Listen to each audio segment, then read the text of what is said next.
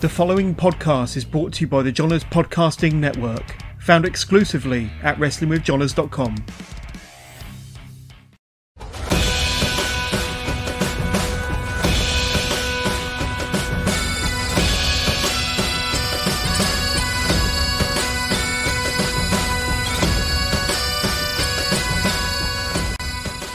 Welcome to the first episode of Season 3 of the SWN Podcast. How we've got that far, I'm not sure. I am joined this week, I haven't introduced myself. My name is Billy, as always. I am joined this week in this debut episode of Season 3 by the Dog of War, Luke Matthews. Welcome to the show. Thank you for having me, Billy. I'm very excited about this. I mean, really, I was supposed to be taking about a month break of doing recordings, but that hasn't happened because I was like, right, I've got all these dates that I'm just sitting in the house. I'll just contact Luke Matthews. I'll just contact people I haven't had on before, and here I am. It's not even finished season 2 yet in the actual real life timeline, and I'm still recording into season 3 now. But yeah, thank you for joining me. Big question, always the same. Nothing changes in that respect. How did you get into pro wrestling? What got you hooked? Well, that started off way back in the 90s when I was growing up, being in the 90s. Everyone knew wrestling. You knew your Hulk Hogan's, your Undertakers, all the rest of it. So I knew it was there. Didn't bother too much about it. But it wasn't until I saw a photo of Kane in the late 90s. And what that done was it totally changed how I view what a wrestler should look like. Like Kane at the time looked like something out of like a comic book or like a manga or an anime, and that's what got me interested. I thought, right, I'll check it out, see what's happening in wrestling. And this was the time when Kane had the storyline with Tori and X-Pac. Stone Cold had just been run over, and all these wacky and mental storylines that were happening in the Attitude Era at the time. And it's just one Raw finish. I went, need to know what happens now, and so on and so forth. That means we're in a very similar time frame, because my first memory was Kane and Undertaker in Inferno match. So that's pretty much set around the same time. That's just when you were saying that. Yeah, I just remember like before getting into wrestling, I remember like Macho Man on like Big Breakfast, and you'd see I don't know, Big Daddy being interviewed on This Morning or something like that. So it was always around. But yeah, sorry, I was going to say, right, on you go. You'll probably laugh at this. This is how old I am as well. But my gateway to Randy Savage was in one of the episodes in Baywatch that he done with Hulk Hogan. I thought you were going to say Spider-Man. I didn't know which way it was going to be, younger than me or older than me, and I thought, which one? But yeah, okay, Baywatch. Remember Baywatch? But no, it's the same as like when you say like you're aware of it. I think if you speak to anyone at all that you think they don't watch wrestling, you speak to them and go, "Oh, I quite like wrestling. Oh, I remember Steve Austin. I remember Ricky Steamboat." For some older people, Ric Flair. Yeah, it's just one of those things that everyone knows. It's just some obsess about it more than others. So you went from watching it, starting right 98, and I've got noted that you started training in 2014. So how did you get to a point where you thought, right, I'm going to actually try and do some wrestling? It was actually one of my friends who trained at Source previously, but she only trained for like a few months, and she got a really bad injury because of it, so she decided it was best to maybe stay away just for her health, which is fair. Like, it's wrestling, it can and does happen sometimes. But she said to me, like, why don't you try that out? It's like you go to wrestling shows up and down the country, you live and breathe it, so why not try and do it? And at the time, I wasn't in the best place mentally, like just more in a rut than anything else. But anything new just didn't excite me. But at the same time, every day is the same, so it was this vicious circle. And it was just like I think it was like 4 or 5, maybe 6 months after she put the idea in my head. I just woke up one Sunday morning and went, sod it, I'm going to try it out. And that Sunday I went to the social wrestling school, and the rest is history, basically. Never looked back. And do you have a bit of an athletic background beforehand? Because I know you do a lot of striking, and I know nothing about martial arts, so I would look stupid if I decided to start naming them. But do you do a bit of martial arts beforehand? I have about 10 years worth of experience in Muay Thai. Not any like big levels like Dean Ford or anything. Like he's a national champion in Britain and stuff. Like I was nowhere near that level of but it was a hobby for me.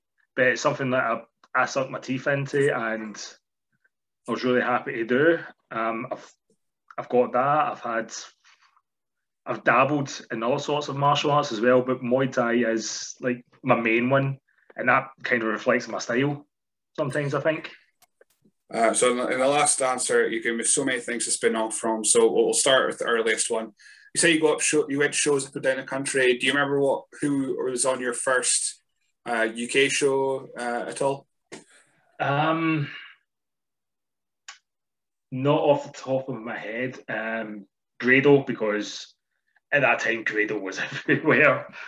Trying to think. It would have been like your mainstays of Scottish wrestling around the time, like Wolfgang, Jack Jester, all the rest of it. Do you remember those guys. Which company was it? Do you mind? I want to say it was an SWA show. I couldn't tell you when or where it was, though. I couldn't tell you for the life of me. I mean, that kind of makes sense. If you started at Source and around about the same area, I'm guessing they would have ran.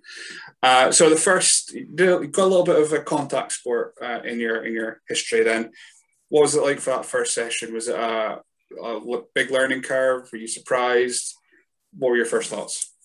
What in the Muay Thai side, or your first wrestling training? Makes sense as a wrestling podcast. You say that, but we've got stupid questions coming up, so don't. It's yeah. At first, it was quite hard just getting myself back into that like physical level that you need for wrestling. Like, it's not as easy as the general public might actually think it is. Not through like ignorance. It's just a lack of education about it more than anything else. So it was really hard, especially that first month when the trainer at the time was Damo and Nikki. You know, they were really hard with her cardio, especially Nikki. She is an absolute machine. She was pushing us really hard with her cardio at the time. Damo or Killian Dane. They were the same, so that was hard. But once you get into that and you start feeling better about yourself, you start feeling fitter, and it does wonders for your mental health and just your physical well-being as well. And then that's when you start getting into the good stuff in wrestling, like the storytelling, learning moves, putting matches together and stuff. That's where you start to really have fun with it. It really is like it's a dance, because everything's about timing, about placement. I mean, and then you got to throw yourself on the floor or into the canvas every so often. But I think that's what a lot of people say. Oh, it's all fake. But yeah, but you have to be physically fit to be able to do it.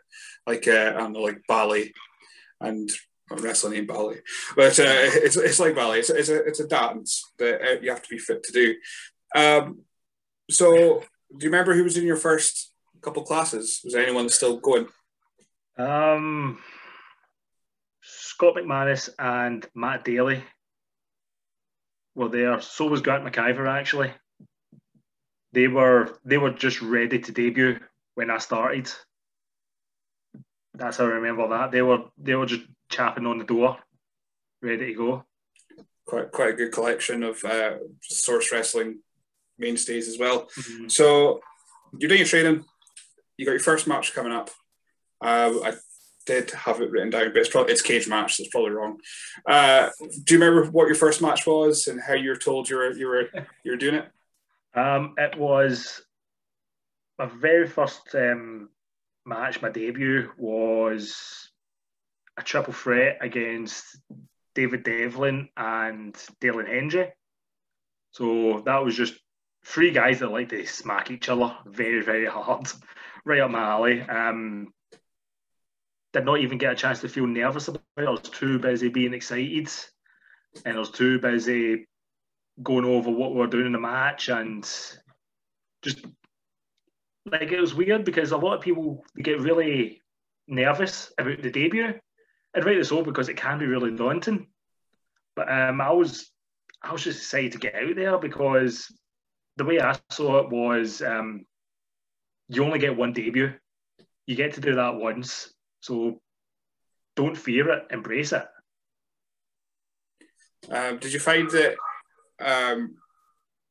working with, it was a showcase, SWA showcase, wasn't it? Yeah, that's right. So it's usually friends and family that will be in the crowd. So it's a little bit less nerve-wracking about it.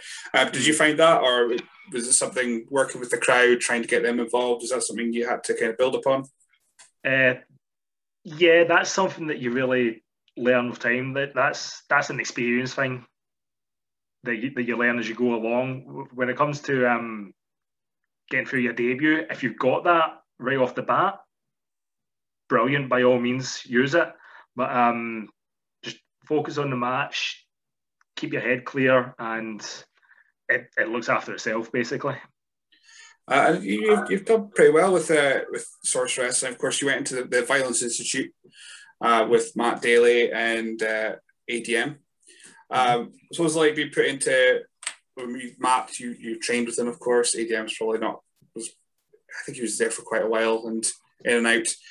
What was it like being put into a big faction that was kind of overrunning Source? It was a bit of a surprise to me when I was told that's what was happening, but it's just I never saw myself as like a faction guy. I always saw myself as a singles guy, but at the same time, I'd only been wrestling for a couple of months, so I did have to say to myself, the guy that's booking me in this faction probably knows what he's doing. So I just trusted his gut and his instincts, and I ended up having a brilliant time with it because it gave me something storyline-wise to focus on and learn, and how to build relationships inside wrestling storylines and stuff like that. It's stuff that you don't really get a chance to do much. That was going to be a moment I was going to put the light on because a cloud just went right in front of the sun here. Just be a second.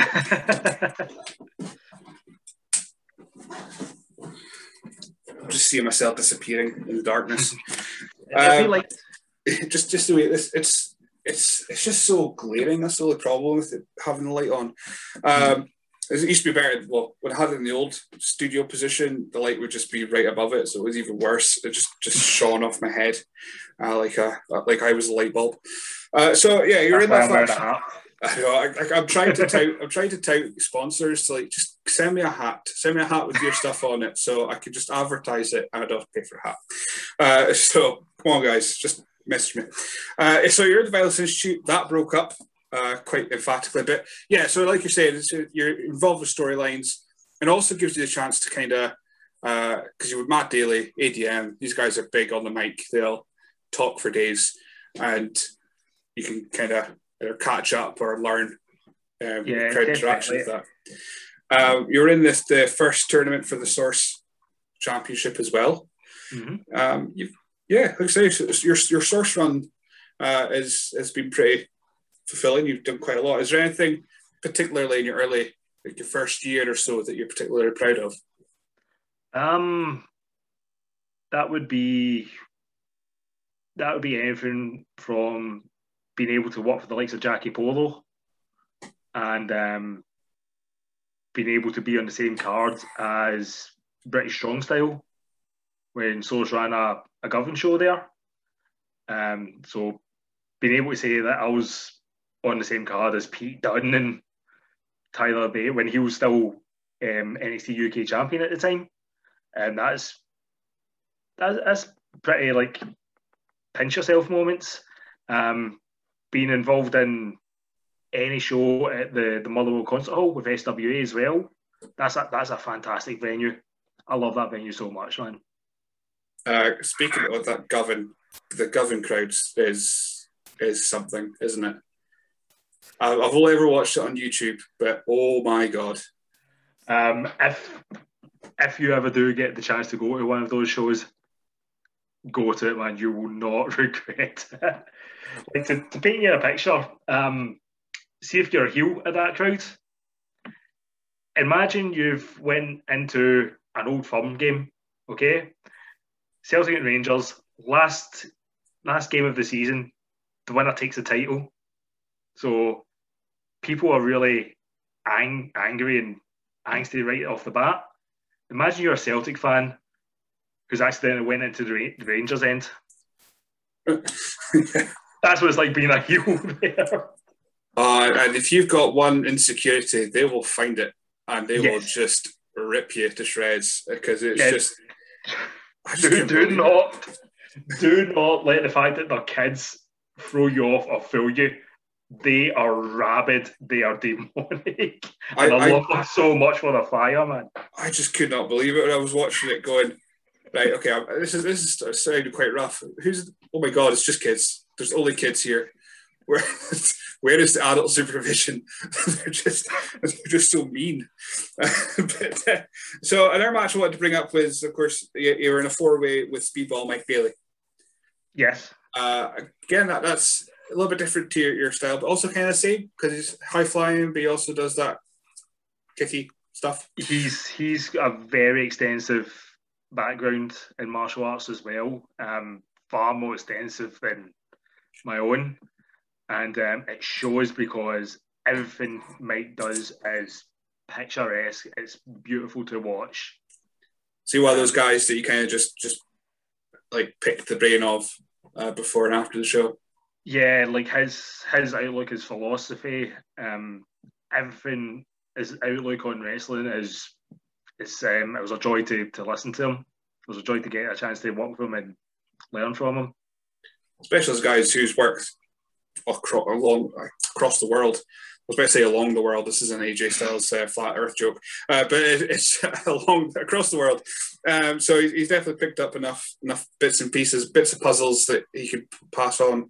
The other thing you did in Source is, of course, your tag team with Nathan North, which was unfortunately titled Doggers of the North at first. Yeah. I think I asked Nathan whose idea was that. I don't think he took blame. Who? It definitely wasn't me.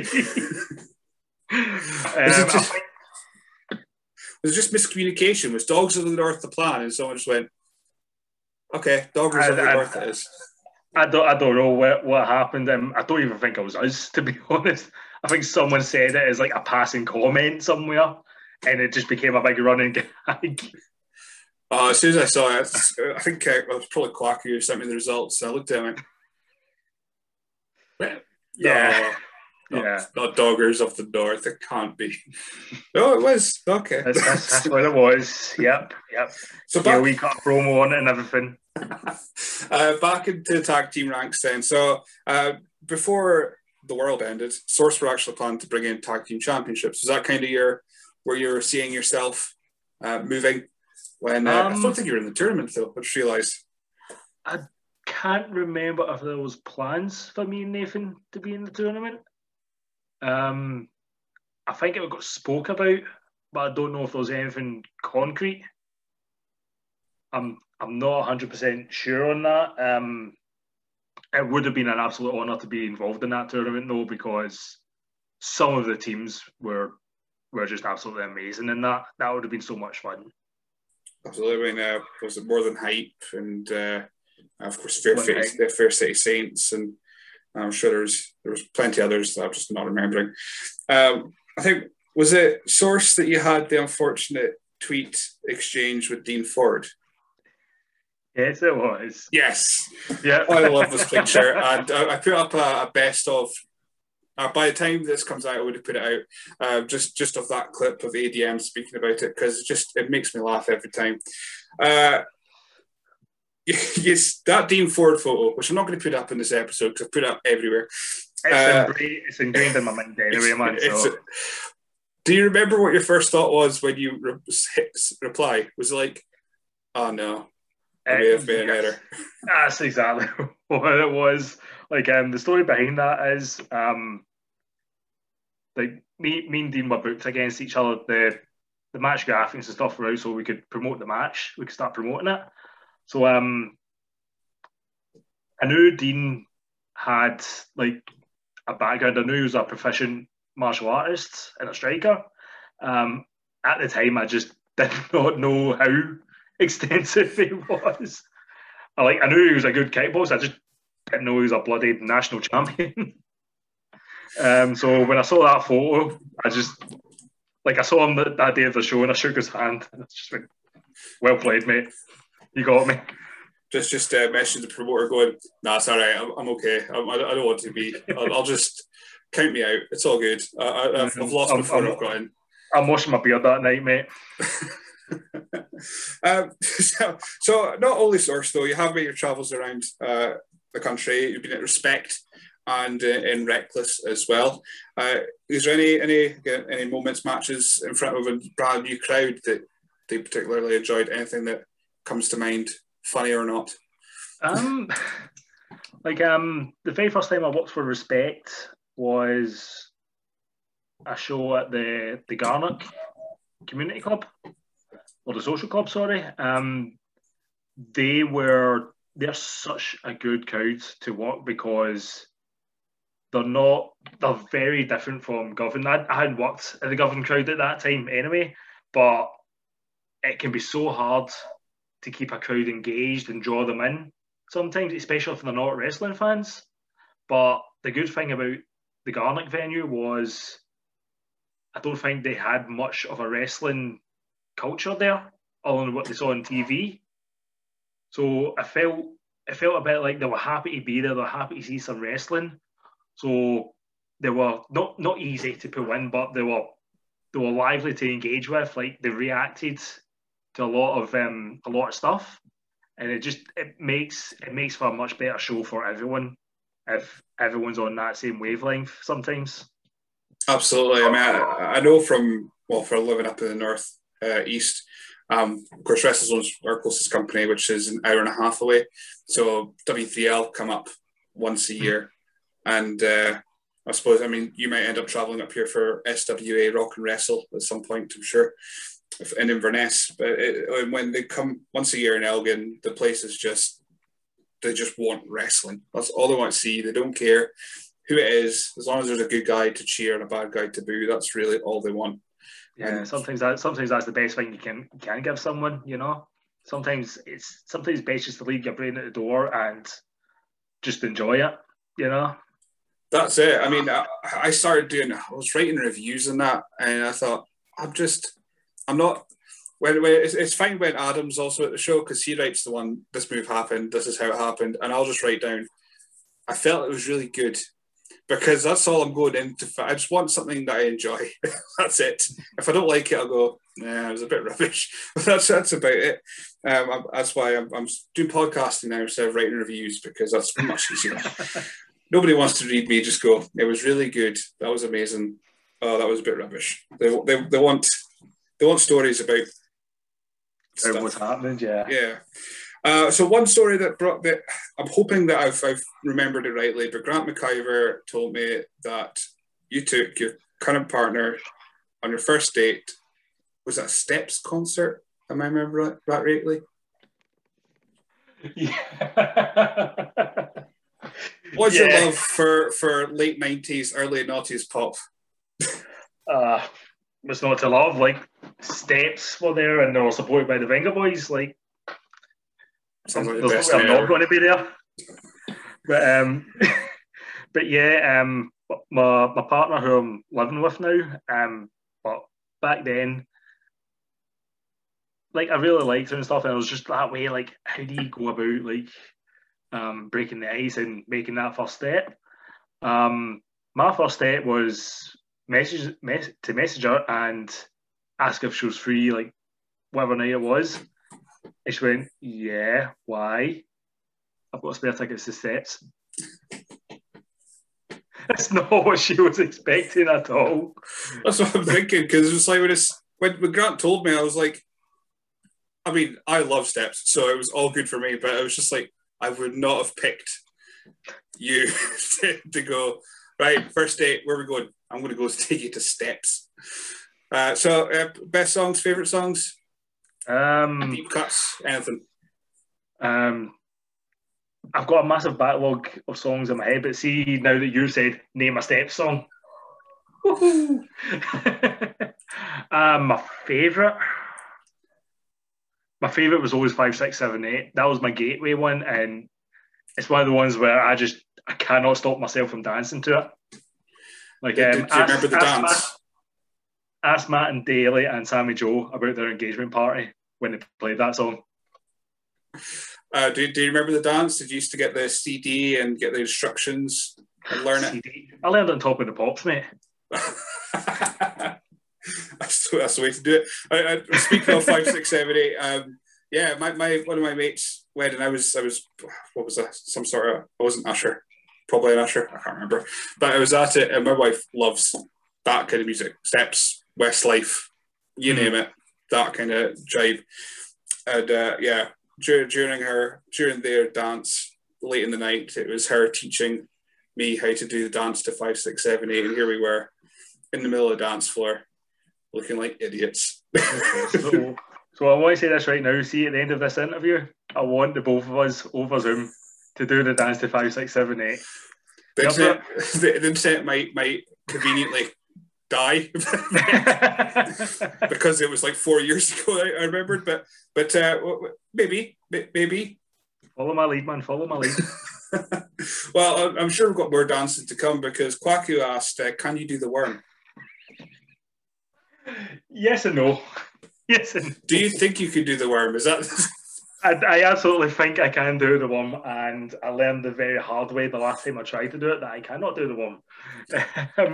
So the story of that is me and Laura, my girlfriend, it was my birthday night out, and we went to the cat house, and during that night we bumped into Kwaku, and he was there with a bunch of guys, someone from another wrestling school. I think it might have been GPWA or whatever, but he's just jumped in the middle of it all and called dance off. So everyone's all busting their moves and stuff. I hang back, lean over to Laura and say, "Do I do the worm here?" She looked at me. She has no idea whether I can or cannot do the worm. The fact that I've said, "Should I do the worm?" makes her think I can do the worm. So she looks at me and goes, "You absolutely do the worm." So I went into the middle, and when I've jumped to go down, one very basic thing I forget about the cat house, especially the floor, people spill drinks on it. It gets kind of slippy. So my hands slipped, and I've went chin first into the ground. Oh. Pretty quickly, somehow saved the motion. Got myself back up. Everyone was all cheering. I lean over to Laura and whisper in her ear, "I just rattled my chin a billion there." She pulled back to lean away, and then she just sees blood dripping down her arm. Jesus. So I've went to the toilet to try and do something. I think drunk me somehow thought, soap heals blood wounds, that'll be fine. So I'm rinsing my beard in hand wash. It was, yeah, so remember, kids, if you cannot do the worm, do not do the worm. When you said the cat house, I thought my next thought was going to be you're going to go down and not come back up because you'll be stuck. I've only been to the cat house once, but I've heard enough stories to gather that information. Yeah, someplace, man. It's a slippery and sticky place. Um, when I read that, I thought, can you do the worm? I thought, okay, it's going to be a story, but I did not expect you just to absolutely blur your face. I've got a scar and everything. That's like, you can't even see it. But, so the beard, you're keeping the beard if as I long as shaved the possible. beard, you'd see a big massive scar right on the edge of my chin. Manlin's so this is here to stay now.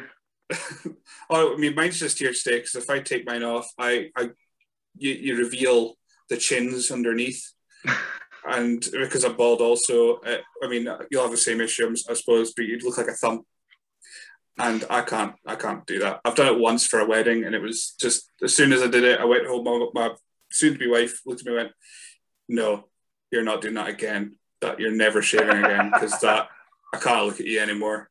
I thought, oh, okay, well, this is the real me. So Manlin's asked, who's your favourite dog from Source? Sorry, it's Doug. There's a difference. Favourite Doug from Source. I cannot, in all good conscience, pick a favourite dog, because that is just discrimination, in my opinion. And I know if I picked one right now, I would have every other member of Source coming up to me going, "What's wrong with my dog?" but honourable mentions include like Lily, who's Manlin's dog. She is an absolute sweetheart, absolute fickle, but a sweetheart nonetheless. ADM's dog Sable, she is a thing of beauty as well. Who else has dogs in Source? I'm going to get stick for that now. So my answer to that is all dogs. 13 out of 10. I was kind of hoping, I've left the door kind of ajar, but because Sandy goes in a huff with me, if I'm speaking to other people over Zoom, she won't come into the room. Because, she's gone and huffed and going sleeping on my pillow, because that's what she does, because she's an idiot. She's not an idiot, because she knows that that'll annoy me even more by sleeping on my pillow. Jetstream Jax asked, what's your favourite song from MGR? Ooh. I had to Google who they were. So, Metal Gear Rising, the video game. I got totally wrong, because I banned MGR. Mustard Gun Roses or something like that. And I thought, is he just misspelled MCR? It's not a good day. That is a really hard one. Like me and Jack have bonded like a ridiculous amount over how good that game was, in our opinion. We stand MGR basically. My favourite song would either be "A Stranger I Remain" or "The Hot Wind Blowing." I'll pretend to know. I know what both of them sound like. He'll know. He'll be sitting there popping. That's fine. As long as Jack is got the answer he wanted, that is all that question's for. So back to wrestling for a bit then. Of course, I'll say back to wrestling. Last year, nothing happened. We got to March. Was it March 16th or something like that? We were all sent home. It's lockdown time, so wrestling's over. Training's pretty much over. How did you keep yourself busy? Or we're still in lockdown, but how are you keeping yourself busy during this pandemic? Well, the first lockdown I thought I'd done relatively well given the circumstances. Me and a lot of the Source guys done a lot of workouts over Zoom together. Like Griffin, he frequently does like HIIT workouts and stuff, like through his PT company and stuff as well. We're all more welcome in that. He's amazing, by the way. Special mention to you, Griffin. Thank you so much for that plan. It has made a massive difference to me. Also, I ended up buying like a crash mat to practice my bumps on. It is not a good mat to practice your bumps on. I think I should have just bumped on the concrete. I'd have been safer. That mat is now a bed for the dog whenever I get him to stay over.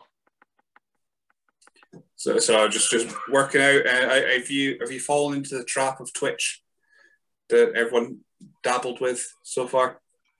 No, I haven't, because the way I play games, like you see, like Manlin, Emily Hayden, Nathan North, they're really chatty. They're like outgoing personalities, especially when they're playing games. I'm not. I'll be the most boring twitcher on earth if I try to do it. It's just me sitting at full concentration, like tunnel vision. I was the same. That's why one, I stopped because half the folk that I created for 2K20 I couldn't use anymore. But the other reason was I like to just be able to go into my own little world, maybe put a podcast on and just play. And I can get annoyed at dying as much as I want without anyone watching me. Because I'll play games, but am I good at them? No, I'm not good at them at all.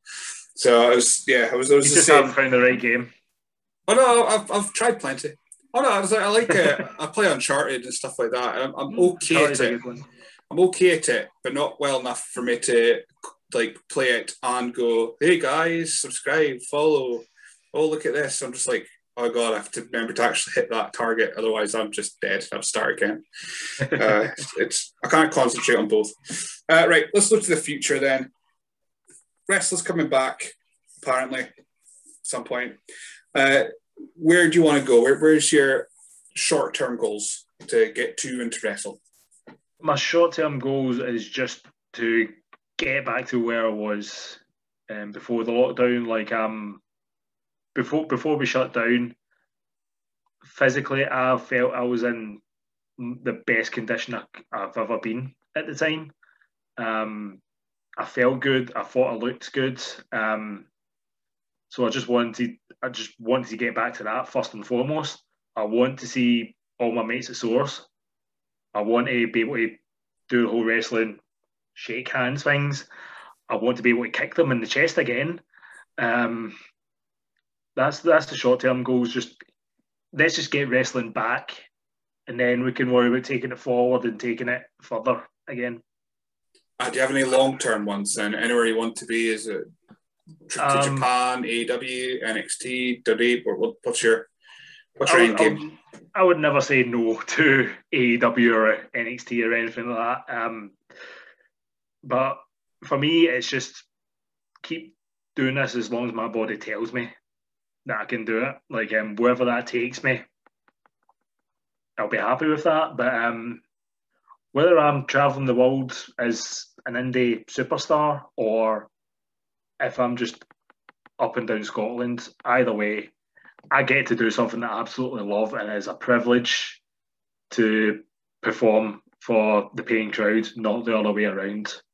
So as long as I get to do that, I'll be happy. It's a nice outlook on life for it. Because there's no actual set system for this podcast, still, we're in 3 seasons and there's still not. I'm just going back to your character. So the Dog of War. Mm-hmm. Dog of War, yep. Luke Matthews. You come in with the camo face paint. What was your idea behind the nickname and the look of your character? Well, when I first debuted in wrestling, I was trying to find something to sink in, something to give myself a bit of character rather than just big, angry, baldy, bearded guy who punches people. That's going to get stale pretty quickly. So I was just trying to think of other different things that are relevant, things that are real to people. And one that kept popping in my head was war. War's very real. War's something that we all know about. We all know how it can impact people. So it's relevant to a lot of people.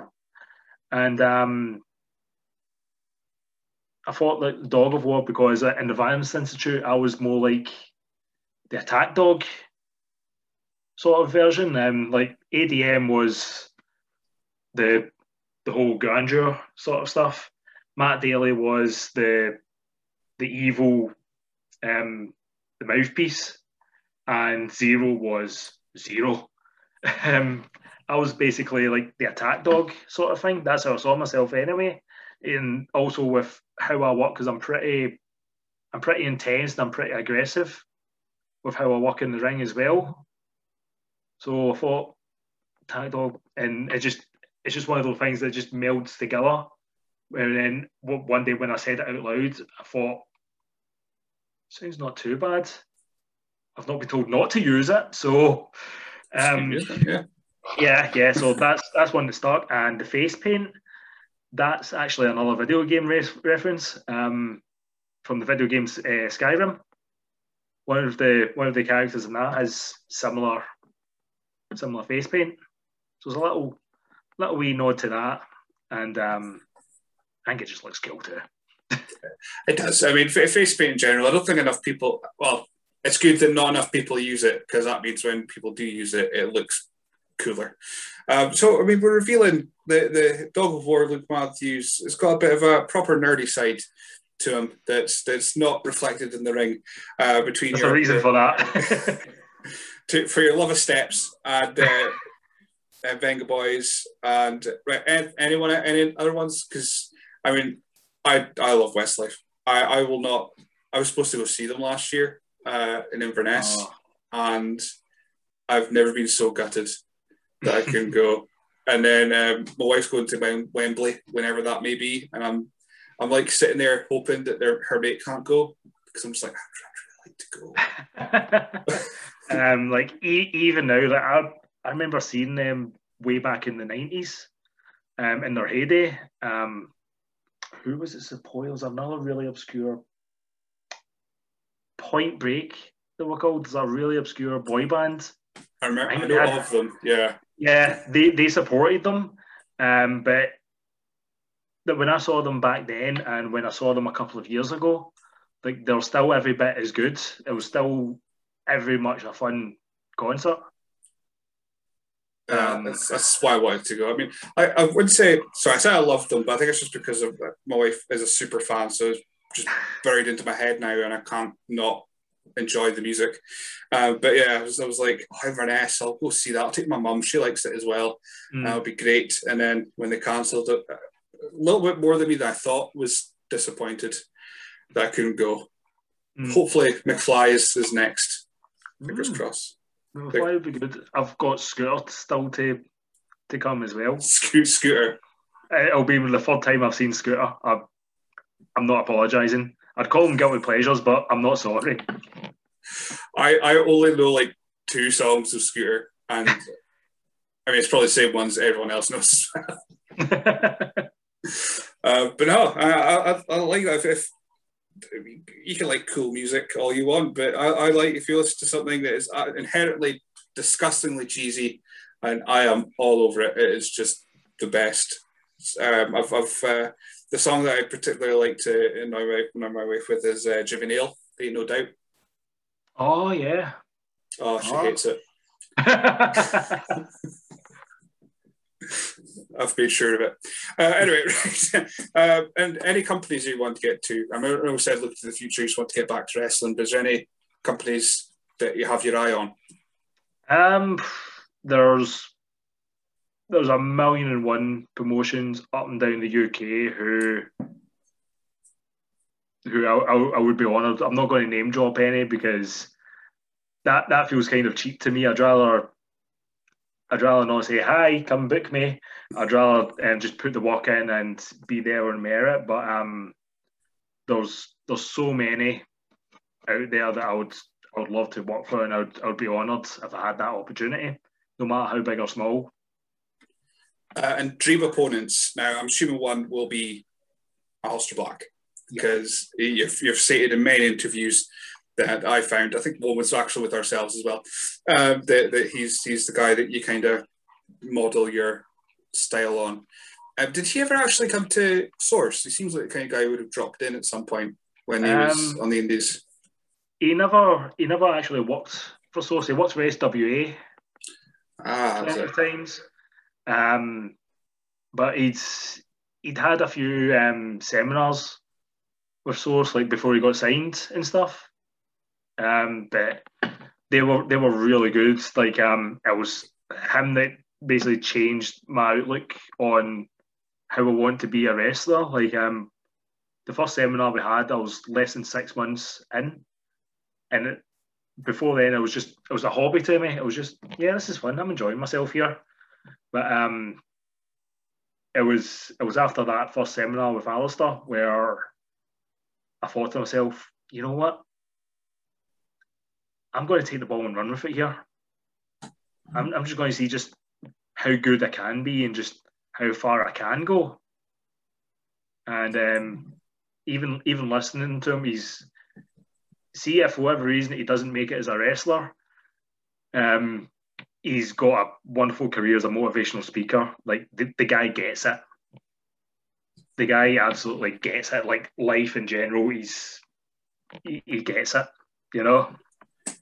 So other than Alistair Black, then, if you had your choice of opponents, we'll say that they're still active, I suppose, because these are possible. Then, who would you want? Say a couple names, 3, 5. Who would you want to face?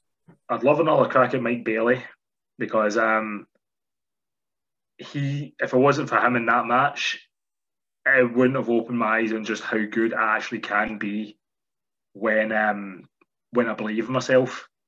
Like I struggle sometimes with like self-belief a lot, and Mike just took that away from me for that match. Like I felt like I belonged in that ring with him that night, and that's made me really. It's done wonders for my self-belief since then.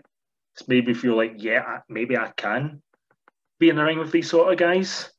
I was supposed to work Mark Haskins a while ago, but unfortunately, like 2 or 3 days before the show, he got injured and I had to pull out, unfortunately. So I would love nothing more than to work with Mark. I was a massive fan of him beforehand, and it would be an absolute honour to work with him. There's a bunch of other guys like. There's too many to name, really. I could just name drop Samoa Joe and just get him to put the hold on me, the clutch, just clutch me, and just tap it right away. That'll be me. Just walk in and go, just hold me, Joe. I'm okay. Just hold me, Joe. Hold me, Joe. Right, we'll move on to my ridiculous questions that are still going to be in this season, which I'm so excited for. First off, what's your favourite dinosaur? Favourite dinosaur? Raptor, I guess. It's one I've never thought about. I've never given much thought about. That's going to keep me awake at night now. It's one of those where you'll just like start thinking of, much like when we finish this, you'll think of every Step song ever until like you're a deeper shade of blue or something, and then you'll just be like, it'll be like One for Sorrow. That was a horrible way to ham-fist titles of Step songs in there. Raptor, fine, solid choice. And the other question we have is, what would win in a fight, 2 sheep or 1 cow?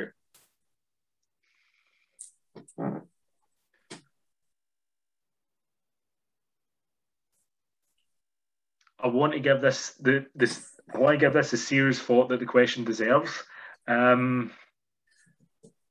will say though that's just the question. You can, if you want to imagine it's 2 rams, if you want to imagine it's a Highland cow, this is all stuff that could go on your head. That's just the question: 2 sheep or 1 cow. You can spin it off in your head as much as you want. I'm going to go for the cow just because of how much I love steak. They get the steak vote. Fair. So cow. Yeah, cow. Steak over kebab. Yeah, steak over kebab. Okay, so we've looked to the future. We've looked to what you hopefully will get to do and who you want to face. We've looked at the past. If you were to somehow travel back to 2014 and encounter yourself again, is there any advice you give yourself? In terms of wrestling, don't change anything. I know that might sound weird because you'll get a lot of people say, open your friggin' mouth, or I nearly done it there. Open your mouth or like engage with the crowd. But I'm a big believer of if you don't make certain mistakes, you're not going to learn from them, you're not going to progress. And I was lucky enough to be, when I made these mistakes or these things that I need to learn, I was lucky enough to be surrounded by what felt like an army of people who could help you and push you on and make you better. So personal circumstances meant I could afford to give myself that advice. But I'm a genuine believer of learn from your mistakes and progress and grow as a person. Oh yeah, every mistake's part of the journey. Yeah, kind of thing. Maybe second guess doing the worm as a little bit of a bracket advice. No, that lesson has been learned. There's not been a worm since. I remember. I think I got confident I could do it, but I would go down. I couldn't go back up. I went down quite gracefully, and then that was it. I was like, no, that's where we are now. I'll just get up very badly. So as far as we said during the pandemic, you've been training. Have you been keeping an eye on the wrestling? Have you been watching anything in particular? Have you studying any wrestlers in particular? I've been absolutely loving Asuka during the pandemic era. I was always a massive fan of Asuka to begin with. Anyone that strikes, I'm there. But Asuka in particular, like her character and her charisma, it's just been an absolute joy to watch. Same with Drew McIntyre. Like he's firmly where he belongs at the top spot in that company right now. He's absolutely incredible to watch right now, and it's hard to believe that's just a guy from Prestwick. I think it's Prestwick he's from. All right, he's from here. It's here somewhere. I'm reading his book. I should really know. But like, it's hard to believe that's someone from here. They can be the face of this global company. You know, it's just he's a good reminder to people that if you really do believe in yourself to do something, you'll do it. That's it. That's it. There's a guy that, like you say, from here, on top of the world, one of the leading global brand of sports entertainment, wrestling, whatever you want to call it, and he's from this country that's got less than 5 million people. Yeah. So I mean, there's a 1 in 5 million chance that you'll make it WWE, but Nikki, Kenny Williams, Isla Dawn, Viper, Kaylee Ray, it's ridiculous. Yeah. Like there's the UK scene as a whole has just exploded over the past few years, and you're starting to see that. It's starting to reflect where these people are working now. And hopefully we're due a little bit of a revival once things open up and people are just clamoring to just see entertainment. And oh yeah, definitely. Definitely. So as far as matches, is there any that you go back to quite a lot? Any that you'd recommend? Some of your favourites that you've ever watched, whether it's your own, whether it's ones you've seen live or the WWE, AEW, whatever. Any favourite matches? I'll always tell people to watch Kane versus Undertaker at WrestleMania 14, purely because that was one of my personal favourite matches, just with the storyline and how that was built. Like that match was hype because just purely with how they built Kane up at that time, and just like the emotional connection that you felt in that. Like it was just amazing storytelling from beginning to end with that whole story arc. And it's, again, that's two guys who are the biggest reasons that I'm a wrestling fan in the first place.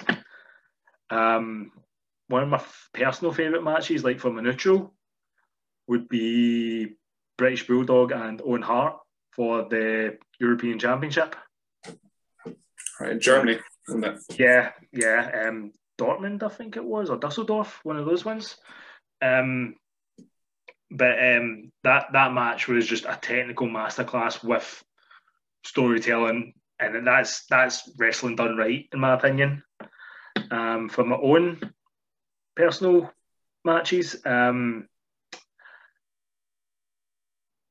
the first time I watched ADM at that Govan venue, that's one of my personal favourite matches, because it's one of those matches where like you feel good about it. Like, you're the heel, I'm the face. You smack me, I smack you. Everyone's having a laugh. It's just, it was one of those feel good matches that you feel good having. And it goes without saying as well, the Mike Bailey match, like that was, I don't know how I got through that match, to be honest. That was all adrenaline. It was just that was the biggest rush I've ever had in any match. Just someone saying, you should trade off with Mike Bailey. Yeah, that's a great idea. And then moments later thinking, oh, this might not have been the best idea, but I'm enjoying it. This was not a good idea. Guy hits like a truck, but fantastic worker. Fantastic. I love him so much. I just realised that when you're speaking about Kane that much, and we spoke about your face paint being a character or something from Skyrim, just the way that it's kind of scarred across your face, it's very reminiscent of Cade's mask. Not exactly, but it's very kind of similar that way. Whether that was a subconscious choice in your life that's went, that's how it looks cool right across the face. Have you ever seen the like concept art for Kane's DX attire? Not as DX one, no. I don't know if it's concept art or if it's just one of those myths that went around the internet, but it's instead of the red and black, it was supposed to be green and black. All right. It's just thought I'd bring that up because it just sounds weird. Like, I thought you were going to say like his original concept art for when the character first got developed. Oh, we had the cape. When they had like the cape and stuff. I love the cape. I love the cape as well. A lot of people like get it away. No, I personally loved it. He looks a million times better of how he did turn out. Yeah, but like the cape would have been interesting, I think. Just the right bunch of Edna modes, just like no cape. So we spoke music. We spoke, which I'm very much interested now. Gaming, music, wrestling, we've done all that. What's your film choice, TV choice? What's your binge watch on your Netflix? Like my favorite films are like the 80s golden oldies, like Aliens, Predator, Terminator films. Like only 1, 2, and Salvation. The rest of them don't like them. Salvation can get in the bin. I like Salvation. I really liked it. It was the first film I watched, but I had surgery on my lower back, and I remember who I spoke to recently about it. I think it might be Alan Smith from Discovery, someone anyway. And yeah, I went to see. No, it was a Chris Craig.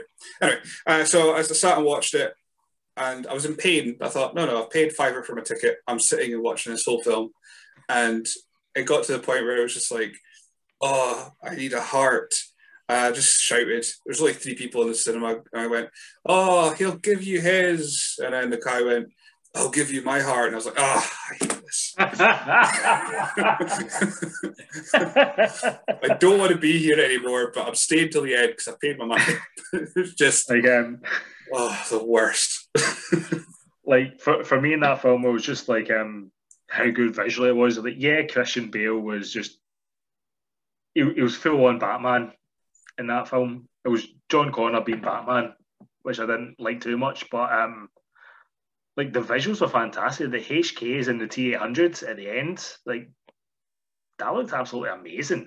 Considering that was been like 11, 12 years ago now, and that would probably still stand up to today's standards.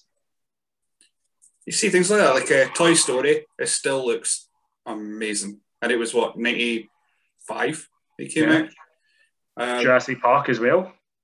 There you go. Yeah, I mean, some things, you wonder how some films nowadays can look so poor when they're able to do it on not a shoestring, but they're able to do it on less advanced technology back in the, I mean, even Star Wars. Yeah, well, I think because the bar has been set so high with Star Wars as well, like, so anything that doesn't look completely seamless, you notice it. Because even with the original trilogy, like when you watch that as a kid, like you wouldn't care that you could maybe see a bit of the stick that they're using for the lightsaber. You didn't care because laser sword. You can get through a lot of things just with a laser sword. Just like it's the answer to many problems, man. Yes, exactly, absolutely. Yeah. Right, so I think we've wrapped up everything that we want to speak about, and oh no, we've run out of time for the steps thing. Oh no. Like I said, you said what your advice was for yourself, but one question we did ask way back when we did our Q&A with you on the website is why you wanted to be a pro wrestler, why you continue to do it. Pretty much was just because you love doing it. Is that pretty much the same? You still love doing the pro wrestling? Absolutely, and like we always say to ourselves, like never take this for granted because you don't know what can happen. Usually, we apply that to like if we hear someone's got a really bad injury and they need to retire and stuff like that, but you never think for a minute that it's going to apply to basically a world-breaking event such as the pandemic.